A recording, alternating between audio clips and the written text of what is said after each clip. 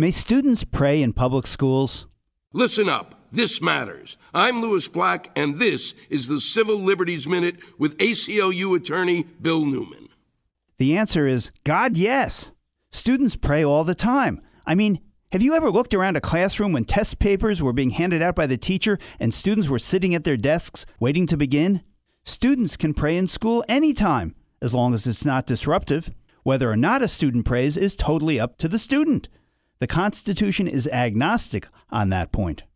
The perennial issue that comes before school boards has to do with organized prayer in the school or at school activities.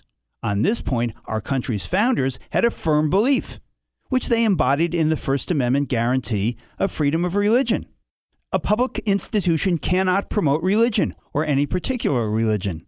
That constitutional prohibition is particularly strict when it comes to a captive audience, such as a school assembly, which students can't easily walk out of or excuse themselves.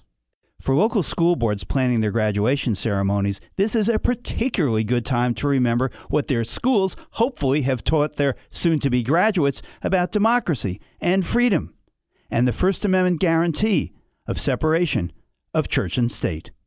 The Civil Liberties Minute is made possible by the American Civil Liberties Union because freedom can't defend itself.